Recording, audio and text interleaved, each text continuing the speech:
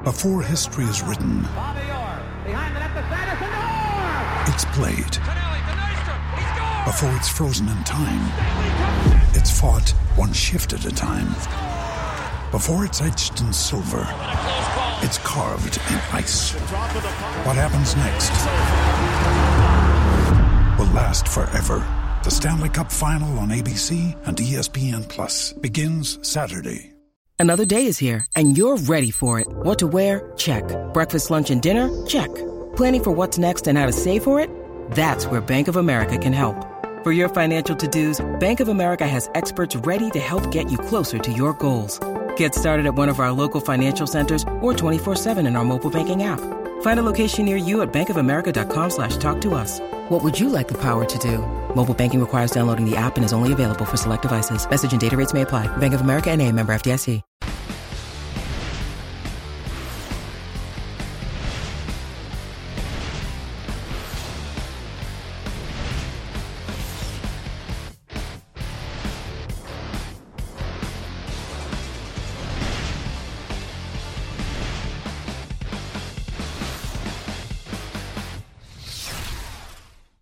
Hey everybody, what's going on? Happy Wednesday night. It's night. It's no longer evening. It's night now. Of course, it's time for the DFS Pick 6, the Roto-World DFS Pick 6, presented by Roto-Grinders. I'm Eric Crane, and it's been a crazy start to this show already. We normally start 25 minutes ago. We were going to start 10 minutes ago. Reeves and I were here, and then Reeves had some headphone problems, and Reeves left, and now joining me, we got Evan Silva with the fresh dude. Evan, how we doing, man? Yeah, we're thinking about my new fade, man. I just got this new haircut. I don't usually have time for haircuts during the season, but I'm feeling real fresh right now. Do you agree that I look fresh? You are a fresh-looking cat, my man. Yeah. And I'll tell you, like, a fresh haircut is always just, dude, you just feel so much better after a fresh. Like, I trimmed the beard today, and I feel lighter, which, again, that's grading on a scale, not that big of a deal. But, you feel good. The kid can't grab my beard anymore and just, like, yank hairs out. Dude, That's a big deal. That's a big deal. Oh, my God. I had no idea, man. Like, my kid's got a death grip. So I'm just holding him. And next thing I know, I'm just, like, just getting pulled everywhere. Yeah, Evan, how you looking forward to this Thanksgiving slate? I love Thanksgiving, man. I love playing daily fantasy on Thanksgiving. I always like talk myself into really suboptimal plays. Hey, welcome to my world. Yeah, but hey, sometimes they work out. It's crazy. Yeah. It's crazy. Like sometimes these bad plays work out, and then you learn about bad process and you get good results. And that's always the most fun is having bad process and then getting good results. Hey, I don't care what the process is, man, as long as I get paid at the end. Exactly, man. Hey, it's all about the results. You know that.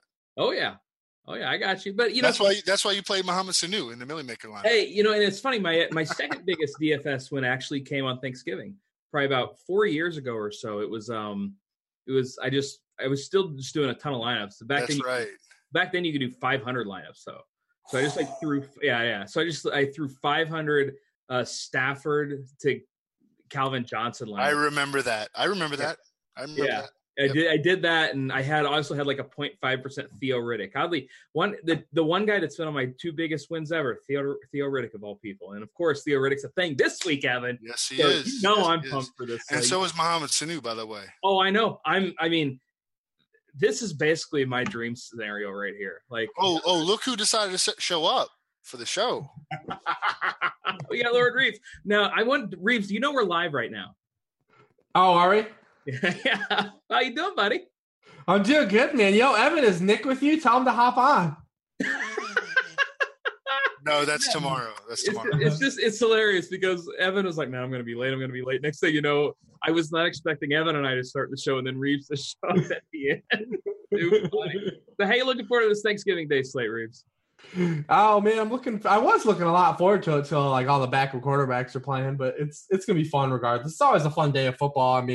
Just drink a lot of beer, eat a lot of food, watch a lot of football, have a lot of terrible football conversations. At least now, this year, I do not have to have the Hugh Jackson conversation any longer with my family. It has been lifted from the Rebar Thanksgiving, tradition of trying to explain to my father-in-law how terrible the head coach Hugh Jackson was. Wait, hold on. You and your family actually had Hugh Jackson discussions?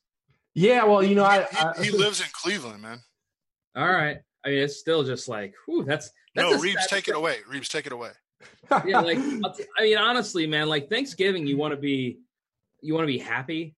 And like, I feel like Hugh Jackson discussion is not a way to be happy and thankful on Thanksgiving. Yeah. So like Thanksgiving basically manifested from, is Tony Romo good, into like, is with my family, to like, is Hugh Jackson good? So now it's like, is John Dorsey good? So now it's just like, it's one of those things, man. It's just a never-ending circle of like football conversation hell. But we're going to get through it. It's going to be okay. We're going to have Chase Daniel to get us, bridge that morning gap to the afternoon game of Colt McCoy. And then, we'll have fun at night when we're all imbibed and, liquored up. Yeah, it's funny because you do not want to be winning money on this slate early. Like if you're like crushing stuff early and after the first two games, you should not be feeling good about stuff. So let's go ahead and talk about these first two games. Because obviously, we got a couple appetizers before the big boy game at night. But the first one, it's the Bears at the Lions, 43-point total. The Bears are 3-point favorites on the road. And, I guess Chase Stanley is going to like increase his career passing attempts by 30% in this game, isn't he? Yeah, I guess he is. I mean, he's thrown 78 passes in his NFL career in terms of regular season. Like for me, I'm like big on preseason. So, I think of him as like, a 500 or 600 attempt passer. Like this preseason, he had 74 attempts. In his NFL career, he has 78 attempts. And he's been around since freaking 2009. I mean, you're a Missouri, close to Missouri. Yeah, I'm in the Midwest. Yeah. And I remember when he was coming out of college, he was like kind of like a little, I'm not anyone to, call anybody chubby, but he was like a beer drinking, quarterback at Mizzou. And, he's mildly athletic. He's got a weak arm, but, he's been with great quarterback coaches throughout his entire career. I mean, the Saints with Sean Payton were the first team to pick him up. And then he spent like the entire rest of his career with like delineations of the Andy Reid tree, with Andy Reid in Philly, and now with Matt Nagy. So he's had like the best quarterback coaching, and he was really good in the preseason.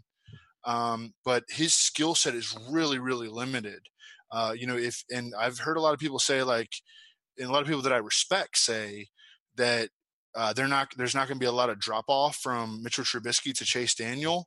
I don't know how you can say that. And I'm not even a big Mitchell Trubisky guy necessarily because Mitchell Trubisky is an elite athlete at the quarterback position. He leads all NFL quarterbacks in rushing yards right now. He passed Cam Newton last week, and he's attempted almost 20% of his passes 20-plus yards downfield, by far most in the NFL. So, and Chase Daniel in his career has attempted 5% of his passes 20-plus yards downfield. So I think that there are great disparities in their skill set. It doesn't mean that the Bears are going to stink on Sunday. I actually think they're going to win, but I think it's going to be a low-scoring game. What it comes down to, can we get 2 touchdowns, 220 yards, and maybe a rushing touchdown out of Chase Daniel? Because in that scenario, he mashes value, and he allows you to jam all the studs in.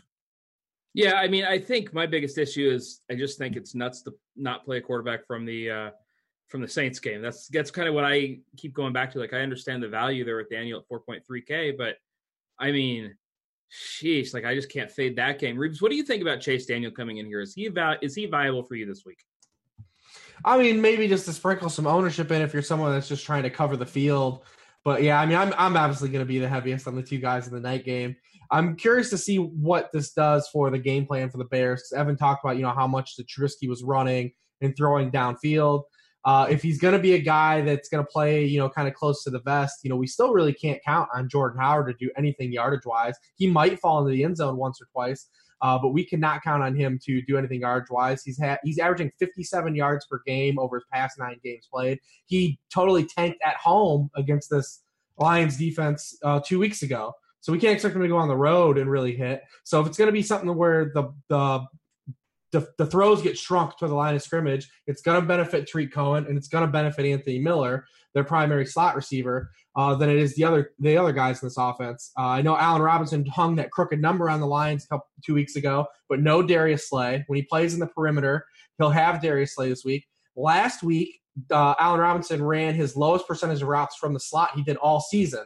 He was running over 50% of his routes since he came back. And then last week they just nixed the plug on it, against Xavier Rhodes and just said, here, we'll throw you to the Wolves and let you go out there for, 82% of your routes and just get shadowed by one of the best quarterbacks in the league. They did nothing to scheme him away from Xavier Rhodes. They almost made him like a kind of a decoy in a sense. And Anthony Miller only had 3 targets last week, but this sets up for him. The Lions are 25th in receiving points allowed to the slot receiver. Like I said, Slay coming back is just going to funnel targets, inside. So, I'm looking at Tariq Cohen and I'm looking at Anthony Miller as the 2 guys that will be altered here and, have some value with the move to Chase Daniel. It's a Cohen game. Yeah, it sets up perfectly. If you play preseason DFS too, you play the running back with Chase Daniel because he loves to check it down. He came up under Alex Smith. He's Alex Smith disciple, loves to dump it down to the RB. So it's if I'm playing DK, I'm putting Tariq Cohen, I think, in every single lineup, honestly. Yeah. I mean, I'm thinking about playing him on FanDuel too. I mean, oh yeah, sure, why not? I mean, it's like you look, the guards are going to be there, and he's getting to the end zone too. I mean, Reeves mentioned Jordan Howard, and like this is a guy who I'm done playing. Evan, what do you think about Jordan Howard? Trash. Yeah, it's just like and people are going to play him on the slate. Make no mistake about it. Good. Yeah, no, I mean, I've got right now. I think I've got like 8 running backs in my player pool, and he's not in them. Like, I just have no desire to play Jordan Howard this week. I'm going to have some Zach Zenner, and I'm not going to have some Jordan Howard. Like, it's just the question is Matt Nagy going to play Jordan Howard? I don't think so. I don't think so either. It just doesn't make sense, especially with the Lions. They got those 2 big defensive tackles. I just don't really see a reason they go there. And on the Lions side, obviously no Marvin Jones, no Kerryon Johnson this week. So, Reeves, when we look at this Lions offense, is it the Garrett week, as you like to say? Hell no, absolutely not. What happened to the Garrett? Because the Garrett his last 4 games has 21 rushing attempts and 16 yards. Basically, if he just got the ball and fell down, he'd have more yards than if he tried to run with it, the past month. And the Bears have by far and away the best run defense in the NFL. So, I mean, I'm just not going to, mess with the Garrett or even ZZ Top this week. I'm basically looking at, obviously the Sax man, Kenny G, Babytron, whatever nickname you prefer. No the guy casual football observers have any idea about your nicknames, just by the way. Like, ZZ Well, that's not my nickname. Like, who's he talking about? Who's he talking about? No, I'll tell you, he said ZZ Top, and I did. I looked up at my sheet real quick. Okay, ZZ. Who has the long beard on the team? Who has the long beard? Okay, no, Zach, sorry. Listen, man, Kenny Galladay is the dude that you want to play on this offense. It's all you want to do. 13 and 14 targets the past 2 games. Leads the NFL in targets the past 2 games. He leads the league in air yards. He has 35% of team targets, 65% of their air yards the last 2 games. Marvin Jones isn't playing. Bruce Ellington now may not play. He's magically hurt. He came back for 1 game and is hurt again. The story of Bruce Ellington's life. So, I mean, you obviously look at Kenny Galladay and you say, even if he only catches half of his targets, he's going to have so many targets it's not going to freaking matter. So, obviously, he's the dude. And then you got to go back to – we talked about Riddick last week, and he didn't hit Theo Riddick.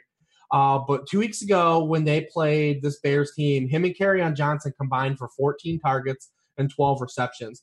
Kerryon Johnson is now out. Maybe Zach Zenner gets some of that passing work. But I mean, it just is another week to go back to Theo Riddick and say it makes sense to play him again. I mean, 63% of the fantasy points the Bears are allowing to the running back position come through passing in PPR formats. They don't give up anything on the ground.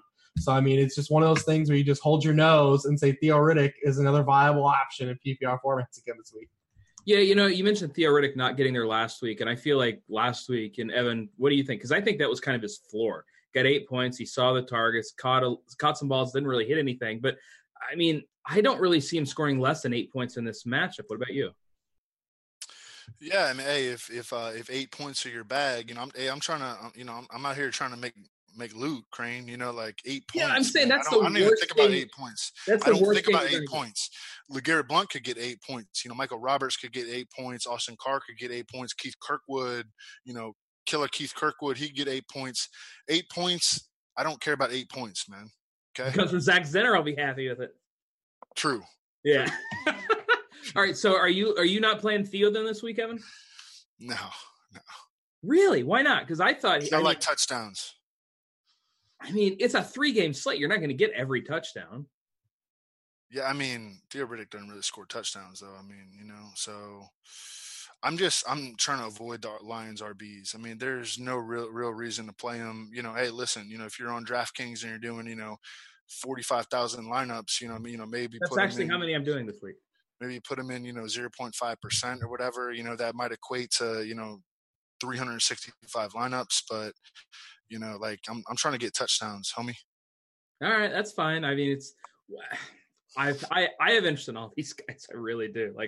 Maybe I'm just crazy, but I think they're all just too cheap. Riddick's 4,500, Zenner's 3K, the Garrett's 4K, and listen, Reeves is the Garrett whisperer. Whatever he says about the Garrett, listen, I wanted the Garrett to happen. Okay. I do we do me and Reeves and Pat Thorman, we have this, this little chat on text message. And I was like, LeGarrette Blount he's a must play on FanDuel at 4,600. And Reeves was like, nah, man. And then I was like, oh, really? Okay. You have to take notice of what Reeves says about LeGarrette.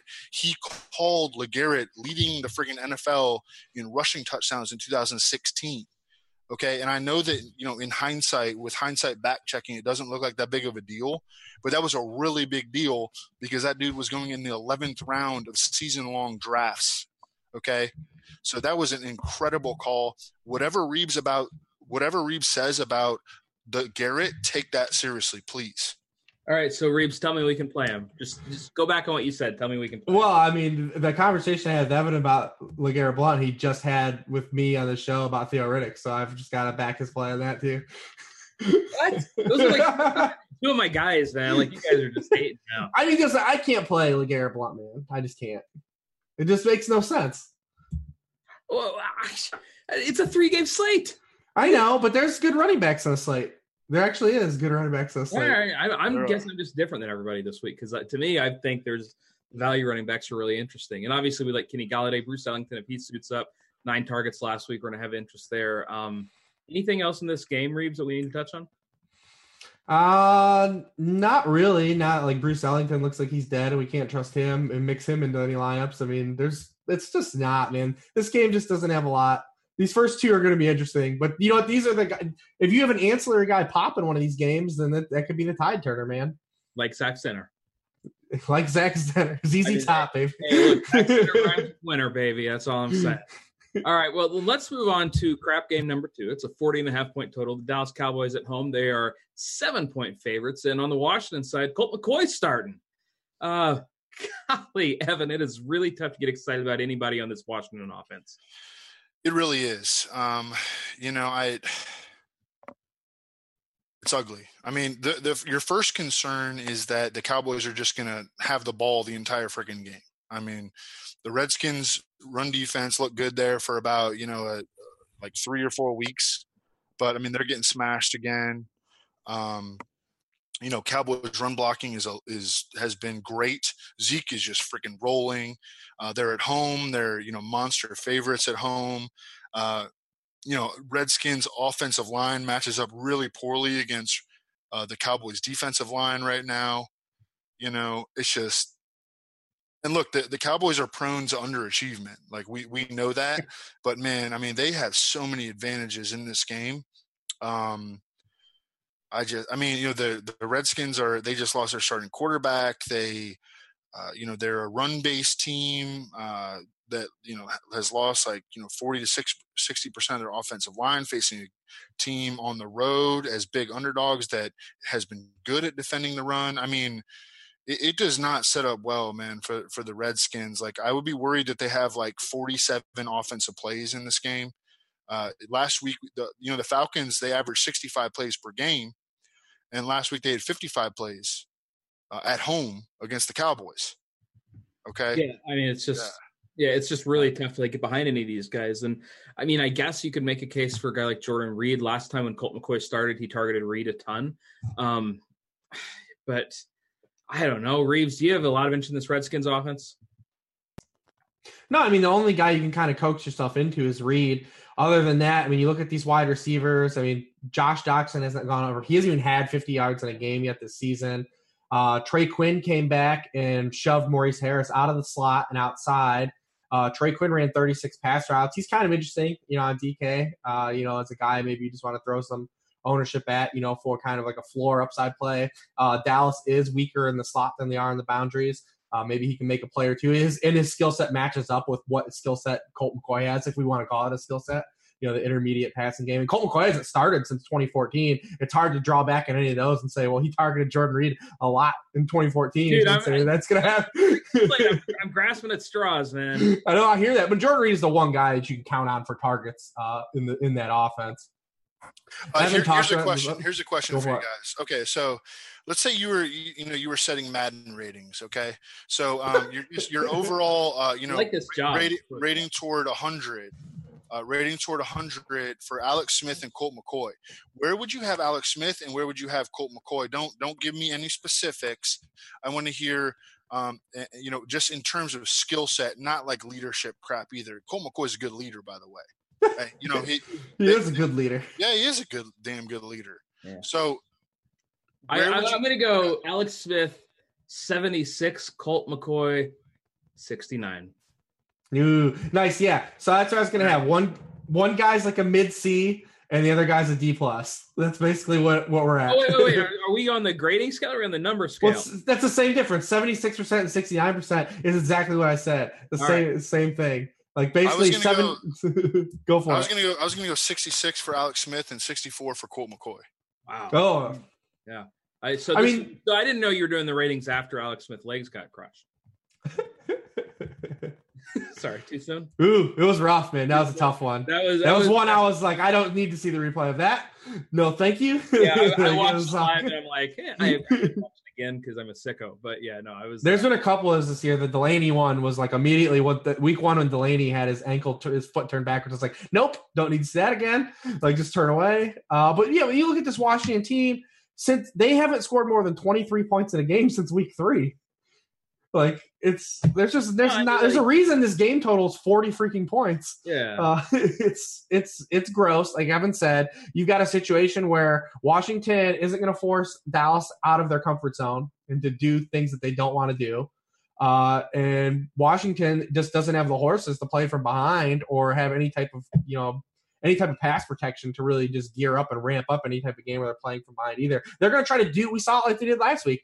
They played from behind the whole game and ran the same offense they always run, just terrible. Yeah, you can't trust Peterson either. I mean, Peterson the past 3 games behind this offensive line that is just basically us 3 playing on it right about now. He's rushed 44 times for 136 yards the past 3 games, 3.1 yards per carry. If he doesn't fall in the end zone, like you might like him. If you're not going to play, I'd just bag on LeGarrette Blount. Like this is just LeGarrette Blount with more carries. Yeah, no, look, I think Adrian Peterson, to me, I just see this game playing so slow. Adrian Peterson, they might just handle the ball 20, 25 times, whether he's effective or not. Like, this is just one of those games where I'm glad it's during prime napping time on Thanksgiving because I don't have a lot of interest in watching it.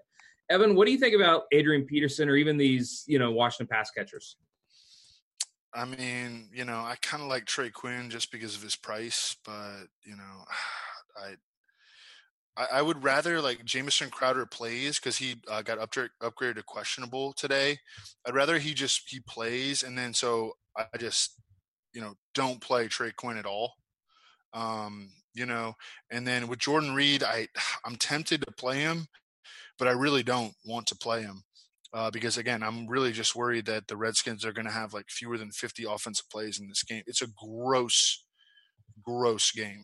I mean it's awful. What tight end does anyone willingly want to click on the slate? I got a cheap one. Well, I'm sure there's a couple guys we could just say we'll take stabs at. Is there anyone you absolutely willing to want to do this? I got a cheap one from this game. You gonna VD? You gonna catch some VD? Jarwin? Like Jarwin? Big Vern, baby. Big Vern. Who better celebrate Thanksgiving with than a dude named Big Vern catching a touchdown pass? I like that. He's catchless in like 3 of his last 5 games, but he had 3 targets last 2 weeks. Why not? Colt McCoy likes to throw tight ends. He likes to throw short. I'm just saying that, like, if you want to win a 3-game slate, you're not going to do it by loading up on Zeke, Kamara, and Kenny Galladay. Like, that ain't like, you're going to need one of these random ass dudes, and one of these guys always goes, like, not goes off, but gets there at a minimum price on a slate where when I'm playing Breeze, Thomas, and Kamara so often, I need some of these cheap guys, and I'm willing to gamble on guys like Big Vern. Well, you said you had an 8-man running back pool, and 6 of them were Lions running back, so you're the only 2 guys. Well, you know who else I have in that running back pool, Reeves, right? That you have? Cavs out, baby. Oh, Cavs out? Oh, yeah. Please don't. Seriously. Like, half-calf Bibbs? He lost playing time to Byron Marshall last week. do not play Capri Bibbs, please. No, I'll play Byron Marshall then. Why not? Cavs out, baby. No, these guys get like a lot of interest in him. No, seriously, I think I'm going to end up playing a Cowboys tight end. I think. Which one? I don't know. That's like I kind of looked at this, and they have a combined 2 targets the last 3 weeks. Dalton Schultz gathers Blake Jarwin. Like on the Cowboys, I think Blake Jarwin's going to run the most routes, so that's who I'm going to play. All right. I mean, that's golly. I just don't know what to do with this. Like, not that he's a good play. He's not a good play. Trust me. Yeah, like to me with this Cowboys side, I'm playing Zeke and I'm playing Amari, and I just don't have a lot of interest in anybody else. Like all the usage is going to flow through those 2 guys, isn't it, Evan? Except Reeves, tight ends don't matter, right? No, they don't. Definitely don't matter. Someone's probably gonna win to turn with like a 0 from a tight end in this slate. It's not gonna matter. I agree. Might get that big burn. It should surprise no one if literally not a single tight end on the slate scores more than like 7.4 or something. Yeah, I mean if there's a double-digit PPR tight end in the slate, obviously the odds on favorite will be Reed, but like, would anyone be surprised if there wasn't one? I mean, Reed and Trey. Will there be 2? Will there be 2? That's a good question. No, I mean, I'll tell you what. Highest tight end score 10 this week. Over under. Not on FanDuel. On DK over. I'll go over. I'll go over, but I will say that only 1 goes over on the entire slate. All right.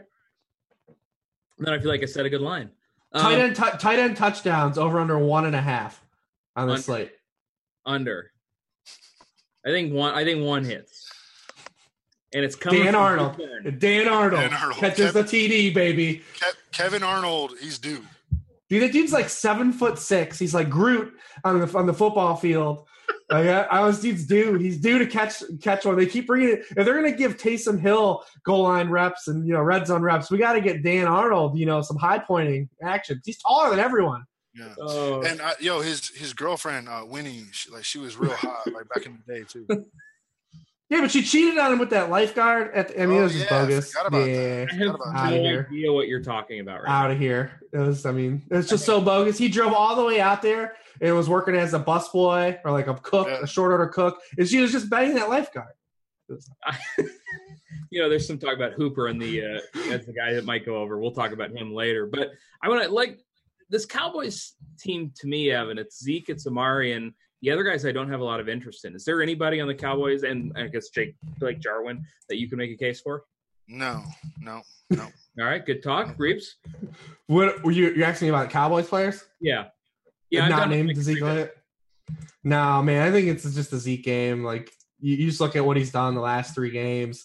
112 yards, 187 yards, 201 yards. The Redskins run defense. Last time they played, they held Zeke to 33 yards, but ever since then they've allowed 132 rushing yards per game. It's just, it just feels like a good time to wipe that 33-yard day out of your memory because he's probably gonna go for like 150 total yards on tomorrow. Yeah, I really hope people just look at that and say, I can't play Zeke. He was held to 33 yards last time. That would be that'd be bizarre. To me, like, if you're not playing Zeke, you're playing Amari Cooper because one of these guys, maybe both of them, they're going to get in the box. And Amari's a guy seeing a lot of red zone usage, a lot of targets since coming over to Dallas. And Evan, to me, Amari's a perfectly fine play on the slate.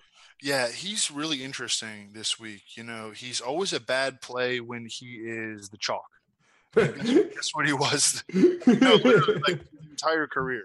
Whenever he's a chalk, don't play him. And he was a chalk last week, and that was a really bad play. Who knew him and Corey Davis would let everyone down? Yeah, right.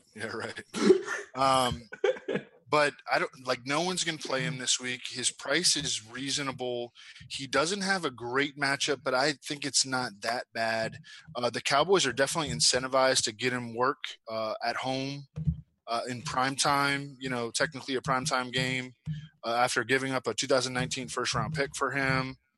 I think that the over/under. Let's just talk targets. What's the over/under on him for targets? I will say 7.5. I'll say 7.5. I'll take way over. I would have said it like 9.5 or 10. Okay, but it's the same reason you just said, where you're just like, they've been made fun of forever, exactly, for trading for this guy, and the Cowboy, Jerry Jones is sitting around telling Jason Garrett, get Amari the ball, let the world see why we traded for this guy. That is coming out of Jerry Jones. Like, and Jason Garrett is literally like, he's on the string.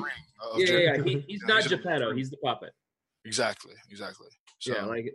Yeah, Amari Cooper, I think right now is either my highest or my second highest owned wide receiver on this slate. Like, I freaking love Amari this week, and I think he's a direct pivot off of Zeke. But I mean, I don't know about you, Reeves, but I think you need at least one of these guys in every lineup. Yeah, I'm okay with both. I mean, I'm just okay with Amari. I don't really have strong feelings, negatively or positively. I think I'm just more looking at it as we know what the Dallas passing game is going to be. So I mean, if he has eight targets, say, like what kind of targets are those 8 targets? Like, he's not getting like shot plays like thrown to him. It's just he's just like a guy out there, which is fine. That's all we really want him to be for fantasy. We've dealt with the Cooper coaster for so long. If he's just an okay guy, we're completely okay with that as well.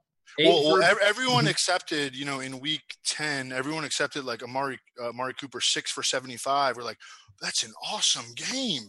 I've never seen him have a game like that. It's usually 1 for 10 or, 10 for 140 and 1. It's like, 6 for 75. It's like, wow. And I fell victim to that too. This is human nature. But guess what? The dude is inconsistent. He plays on one of the run-heaviest teams in the freaking NFL. This week he's got to go against Josh Norman. It's, you're buying into narratives, really, if you're playing him, which I don't think is a bad idea, especially on a short slate.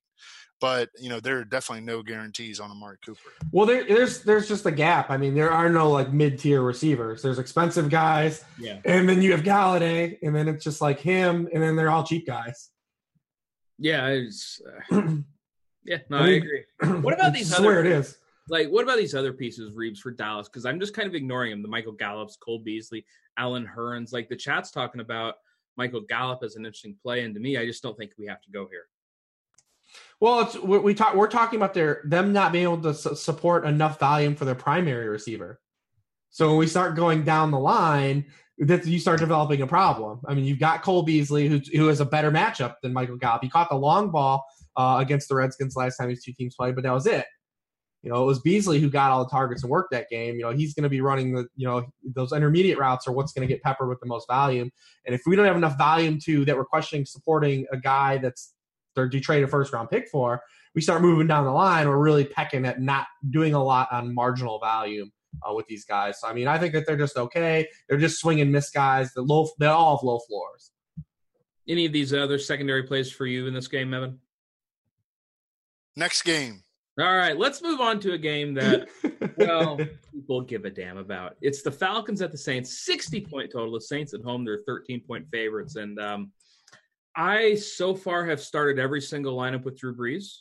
I have started every lineup with Alvin Kamara. And I have not regretted it yet. Evan, do you think that's a sound strategy? I do. And I always I start drinking early on Thanksgivings and I make really suboptimal decisions, I tell you, it's like after beer 3 and you're like, oh yes. Who was the Colts quarterback? Tolzien. Scott Tolzien, you got excited about Scott. Run Tolzien. You could get in AB, you could get in Lev, everything. That's what everybody's saying about Chase Daniel this week. I know. Well, it's honestly tempting. It's very honestly tempting. Just don't, man. Yeah, I mean, I think at the end of the day, I want to play Drew Brees. I'm probably going to, at the end of the day, make really bad decisions. But if right now I have my lineup loaded and Brees is my quarterback. So yeah. So I mean, that's where I am. Yeah, and Reeves, it's just really hard to like your team that much without Brees. Like this pricing on a lot of these guys is soft enough that you can get Brees in. It's not too troublesome. Yeah, you can get everybody in if you play Colt McCoy or if you play Chase Daniel, but I'm going to take my 25 plus points from Brees. He's got the highest floor. He's got the highest ceiling on the slate. The freaking team total's 36 for God's sakes. Like, he could score 40 points. Yeah, easily. It's the highest implied team total for a team since the 2013 Broncos. Dude, their implied team total, I had to calculate it twice. Like, just breaking it down. Thought you made a mistake? Yeah, I was like, that ain't right. That ain't right. Yeah, I mean, like, yep. I guess you could play Matt Ryan on the other side, but for the most part, I just want to play Drew Brees in this game, right? Sure, man. Why wouldn't you? I mean, he's just been bonkers, basically. I mean, he's a little under 11 yards per pass attempt his last 3 games, 11 touchdown passes, at least 3 in each. You're walking into the bonus if you're on DK. Like, you're just getting an extra 3 points, which you aren't getting if for your jam him in, for the Chase Daniel. Like, he's not going to throw for 300 yards. Probably not.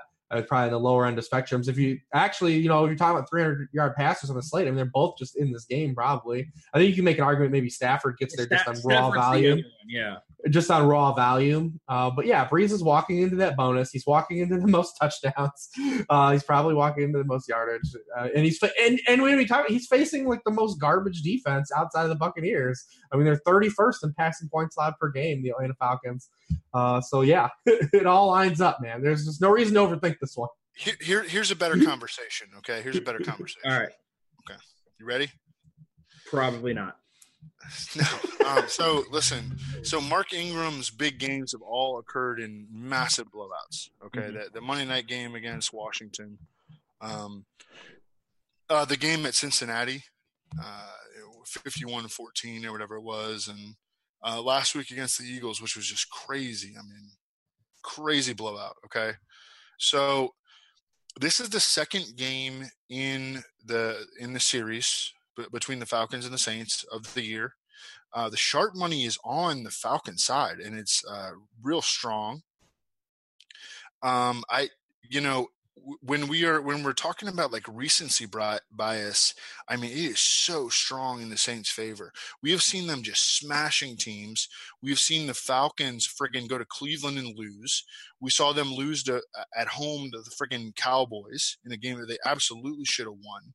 The recency bias is so strong in the Saints' direction. So, and look, when I break down the game, I'm like, yo, Saints are going to fuck them up, but I don't know. I also have this trepidation that maybe that's not correct. I saw a stat the other day that none of these games have been decided, by 10 points in like, a decade or something between the Saints and the Falcons. What do you guys think? I think the Falcons hang around this game. I think it's a division game. I think Matt Ryan, I know it's on the road, but he's in a dome. There's no way that any of these Saints corners can guard Julio, and I think that he just feeds Julio a ton in this one. I think Calvin Ridley's interesting, same for Mohamed Sanu. And to me, I really do think this game stays closer than most do. And that means that I'm interested in some Matt Ryan, because initially I looked at the price difference between Brees and Ryan, and I said, I don't need it. Like, it's only $600, whatever. I find it $600. And then I found so many different builds that I wanted to make that was like 200 short, 300 short, but they all had Julio. They all had exposure to this Falcons offense. So I said, well, hell, if I just throw Brees out, bring Matt Ryan in, I'm kind of okay with that from a fantasy perspective. I think this game stays competitive enough. I think it's high scoring. And I think that if you're a big deal on the slate. It's just a big deal on the slate. Like, if you're on that side that if you think that the Falcons can hang here, if you think they can score points, if you can get like Tevin Coleman, if you could get like Ridley, I think Sanu is. See, I'm going to try to play him in cash. I'm going to try to jam him in cash. You've been making fun of me for Sanu for 3 years. True.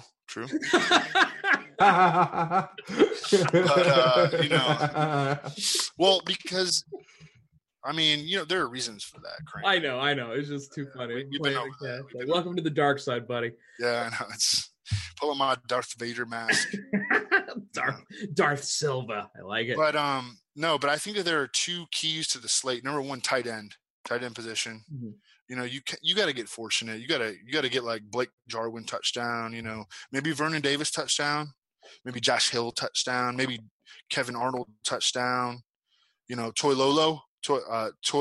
T-O-L-O-L-I-O, Toilolo touchdown, something like that. Like I think that's going to propel you, but also what could propel you is just maybe hitting the Falcons right. You know what I'm saying? Because I think they're all going to be low owned. I think Julio's going to be low owned. I think Matt Ryan's going to be relatively low owned. I think that both the RBs are going to be relatively low owned. Ridley, I think he'll be decently owned. I think Sanu is real interesting. Hooper, I bet he's going to be high owned, but I think he's a trash play. I don't like Hooper as much either. I'm finding myself with a lot more Reed, Burton, and Big Vern, and even some Josh Hill.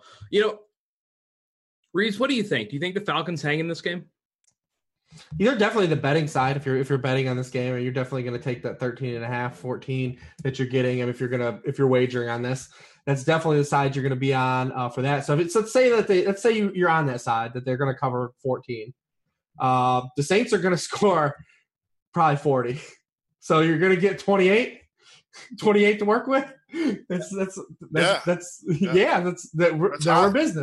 Yeah, we're in business. That's more than the other teams are going to score in all four of the previous games. Yeah, the four previous teams. I really can't imagine building teams without just loading up on both sides of these games. Like I will probably be winning exactly $0 before this game.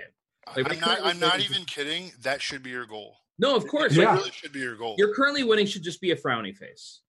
There's just no way that your goal should be really to have like two or three, like in just say you're running one lineup. Okay, your goal should be to have like 2 or 3 guys from the first 2 games, and you get like 15 from them both combined.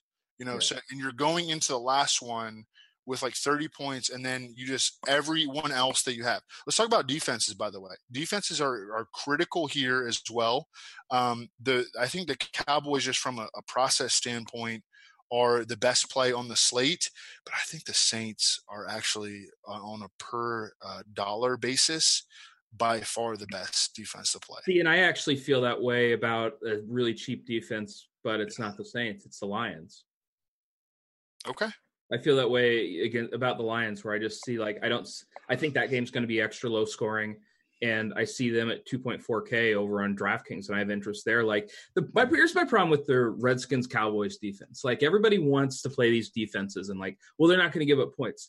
Point prevention, unless it's a shutout or unless it's under 7 points, it just doesn't matter that much in the world of daily fantasy. The difference between 14 doesn't matter at all. The difference between giving up 14 and 31 points on DK, I'm pretty sure, is 2 points. That's obviously nothing. So what are we looking for? We're looking for big play potential.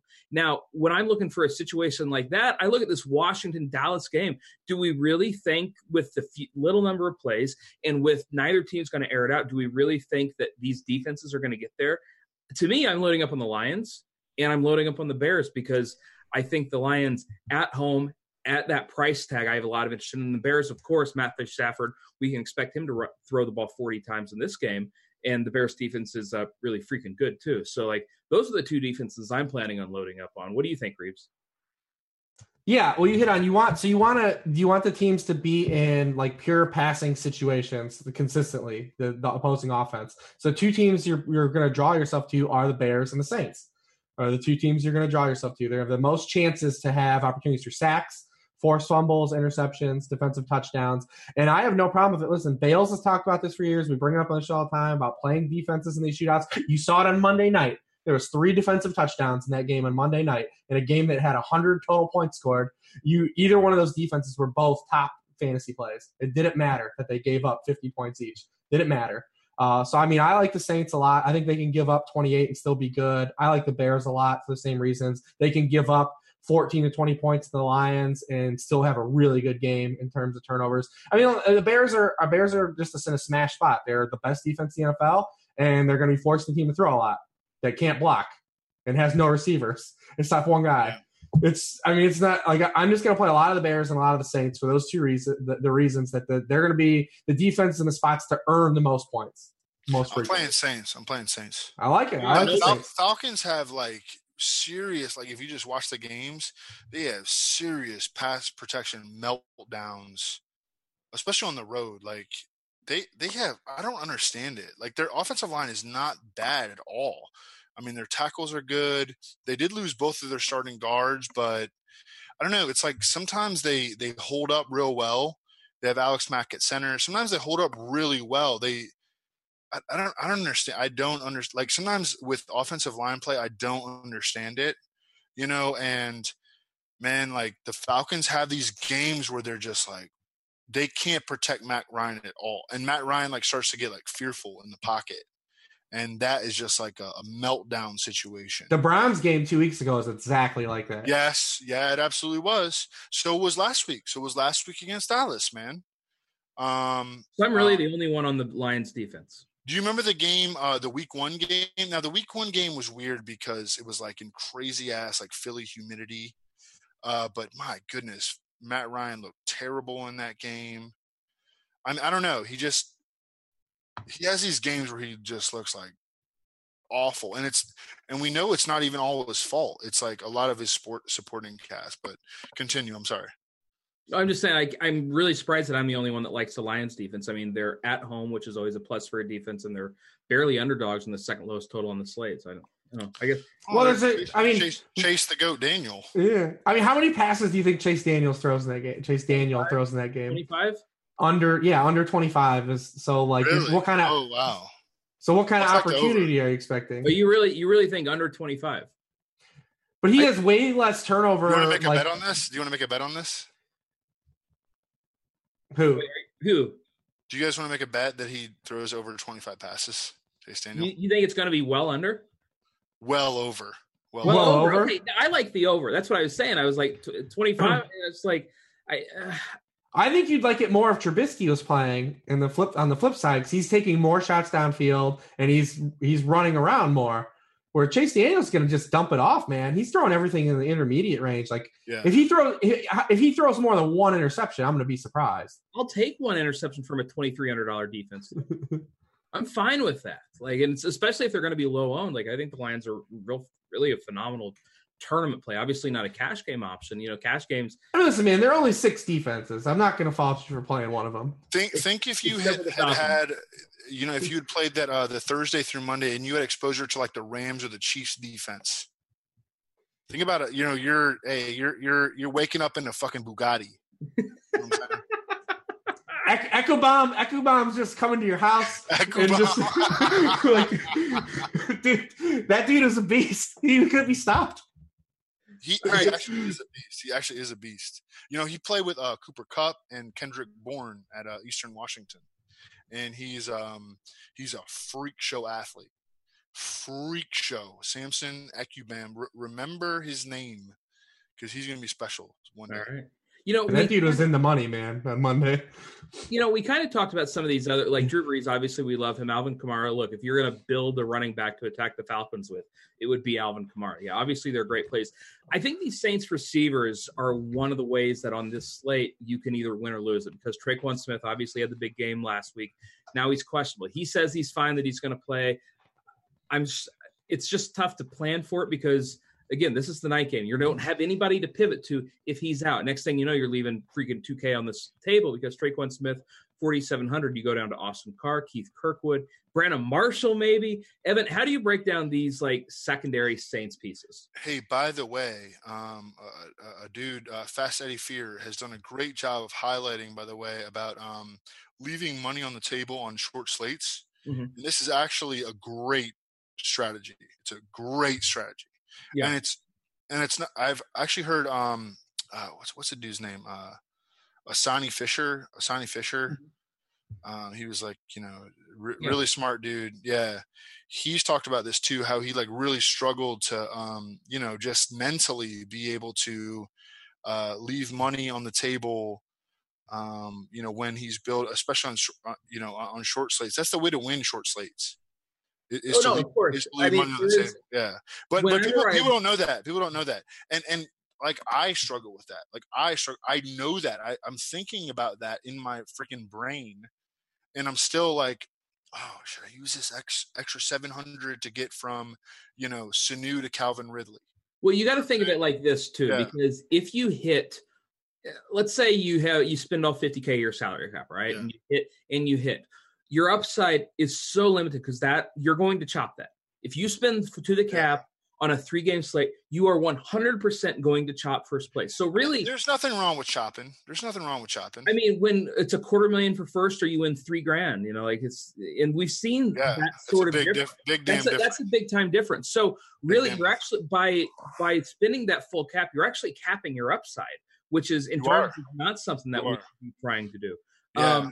So to me, no, I'll tell you, and another example of this is during the Masters, and obviously we're a football show, but during the Masters, when it's a massive milli maker, on 100% of the teams, I leave at least $200 on the table, because I'll tell you, RotoGrinders did a study on this a few years ago before I was with them, and it's something like 83 or 86% of all teams either spent all the way to the cap or within $100 to the cap. So even, I'm sure that number's less now, but if 75% of the people are spending within $100, $200 of the cap, you're getting a massive edge on the field if you end up having the winner. And, winning $3 or $4 grand is nice, but that's not why we're playing these contests. We're playing to win $250,000 bucks. So it just doesn't make sense. Let me talk about another couple of examples about this. So, I don't know if you know who the dude Oreo is, but he was the partner for E. Hafner for a while. Yeah, I know who you're talking about. Yeah, and everyone knows E. Hafner, right? I think he's still top 10 RotoGrinders, or at least he was for a lot of the years. And he so when he would do his fantasy cruncher builds, he would actually set it at leaving always leaving at least 400 on the table. Always leaving at least 400 on the table. So he would never have a perfect, you know what I'm saying? Like, he would never have a perfect, $0 or left. Yeah, of course. Yeah. And, which I think is interesting because, as someone who, sets my lineups and then, hey, if I feel like, I can just like blam, hey, I can jam this dude in and like have zero money left. I'm like, yes, I feel like that's like an accomplishment, but it's really, and I guarantee you, 95% of the field feels that way.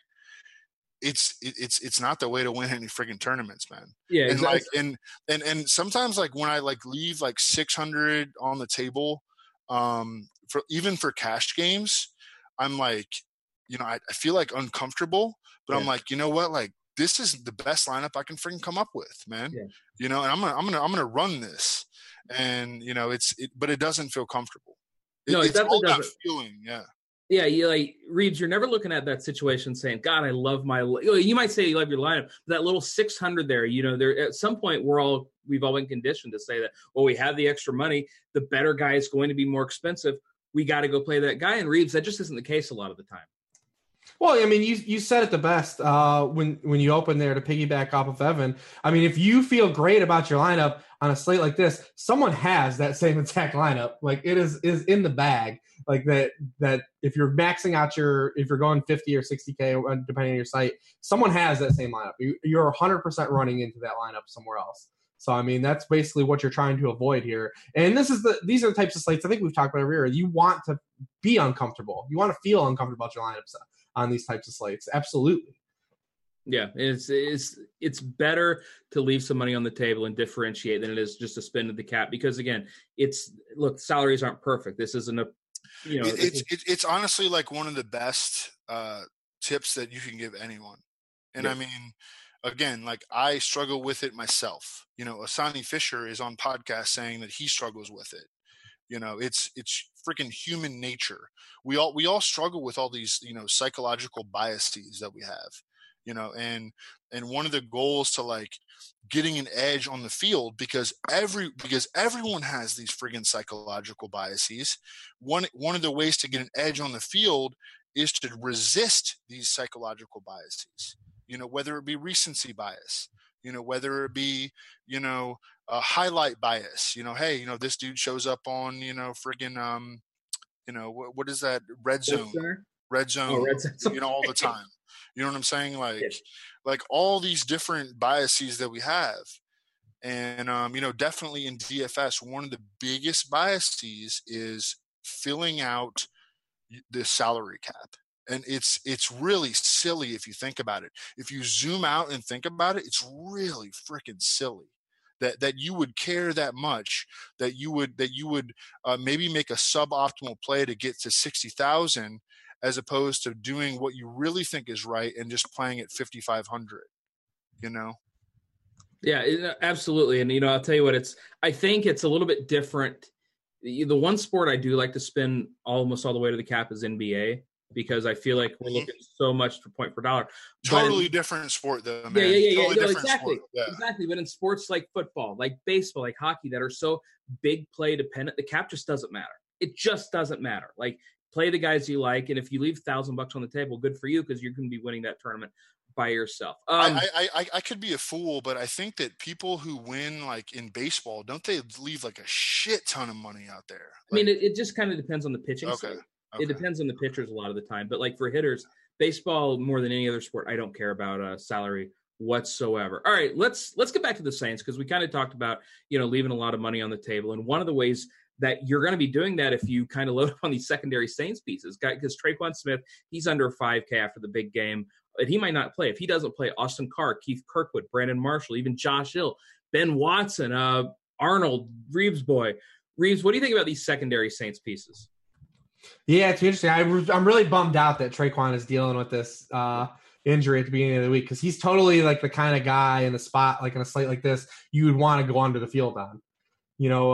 Not that I think he's a bad play at all, but you have a guy that had his probably the best game he'll have all season last week. Is on a short slate, a game that everyone's going to be watching, and it was good, and his price is still favorable. So he's a guy that the field. I mean, do you have his projected ownership probably was probably just silly, and he's totally the type of guy that boomer bust. Brian, you can look it up. What is it? I'm sorry. What was it? What is Tre'Quan Smith's ownership? Projected ownership. Let me check it out really quick. Because he's 100% in the bucket of guys you would fade if it's going to be 30, 40%, because he's that boom bust guy. And you get it won't be because of the injury. That's what I mean. That's why I'm bummed out about that, because he's totally the guy you come under the field on. You think? Absolutely. That's just those boom bust guys, when they have ownership that's projected to be high, you always come in under those guys, because if they don't pop. What's his ownership? Okay, I'll let you guys guess. On this slate? Yep. 35. Evan? Hang on. All right. He's got the Q mark next to his name. Yes. And he didn't practice on Monday or Tuesday. Correct. Okay. So I'm going to say 26. I think this is completely wrong. Right now, we've got him projected at 5. I don't see a way that's possible. But again, one of the things is fire the fucking cannon. Oh no, of course. Like one of the things is too. We've talked about how let's get rich. The pricing is on this slate, and a lot of my builds have Tre'Quan in them already. So, I mean, wow. Yeah, I mean, if it sure, all right. This is DK. Yeah, that's DK. No, I know. I had to do the double take. I had to refresh, and I'm looking at week 12 Thanksgiving. 5. Oh, he's 5K. Oh my god. No, 5%. Yeah, he's 4,700. Oh my god. Yeah, no, and I really hope that. That's the case. Jamino, right? Jamino's he's good. Yeah, he's good. So listen, you can ignore everything I said if it's 5. If it's 5 bombs away, like it's like how could you possibly fade that? I'm going to be probably 7 or 8x the field. Like if it's only 5% again. If it's 5, yeah. Yeah, I don't think it's under. I don't think it's under 10. I don't think it's under 15. But we kind of talked about this before, where I said that Well, it's the injury thing, man. It's not only is it the injury thing, but people don't have a pivot. And people don't like to play that guy, put him in your lineups if you can't say, because look, when lineups start, when this slate starts, we are not going to know about Tre'Quan Smith. On FanDuel, you can pivot to Calvin Ridley very easily, by the way. Okay, well that's good. Like he's about 700 more over on DK, but on FanDuel, if you can just get to Ridley, that makes it really simple. Hey, I love Ridley. I didn't even check today with Tre'Quan Smith. Did he get even a limited practice? I can look it up real quick. I'm going to hit up Nick Underhill right now and see if I think there was conflicting reports that someone said he didn't practice and then someone said he was limited. That was on Tuesday. Okay. Yeah, it says this is for Mike Triplett. Saints wide receiver Tre'Quan Smith returned to practice on a limited basis Wednesday. Okay, so he was there. Yeah, he was. Yeah. But and I did read this part. Tre'Quan said he feels good and ready, and he says, "In my eyes, I'm playing tomorrow." Yeah, well, if he was there, he's playing. Yeah.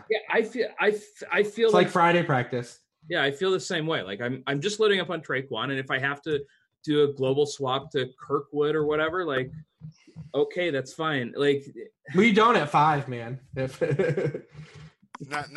Kirkwood, homie. Not Kirkwood. No. Well, is it Austin Carr then? Are we rolling with Brandon Marshall if Tre'Quan's out? No, you want to leave some money on the table and just get to Sanu. All right, hey, I have no problem with. Oh, that's true. That's easy. Yeah. Unless you already have Sanu in, No, it's a legit. It's very strategic. The shit is very strategic. Yeah. No, I think it's it's definitely. I'm playing Tre'Quan, and if he's not in, I'll figure it out then. But I'm just going to assume he's in. All right. I'm asking my Saints beat writer. Hopefully, we can get a response on the show. But I just asked him. We got about 5 minutes left because I know the defense. He's usually quick.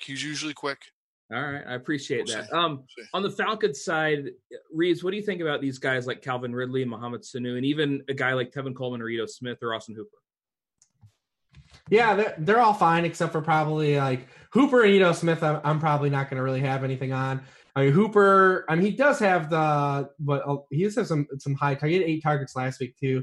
I mean, you look at the Saints, man. They just have not given up anything to any tight ends. They've played a smattering of guys that are like pretty decent. Obviously Ertz last week in that game. They played Kyle Rudolph. They played David Njoku. They played Jordan Reed. They played O.J. Howard.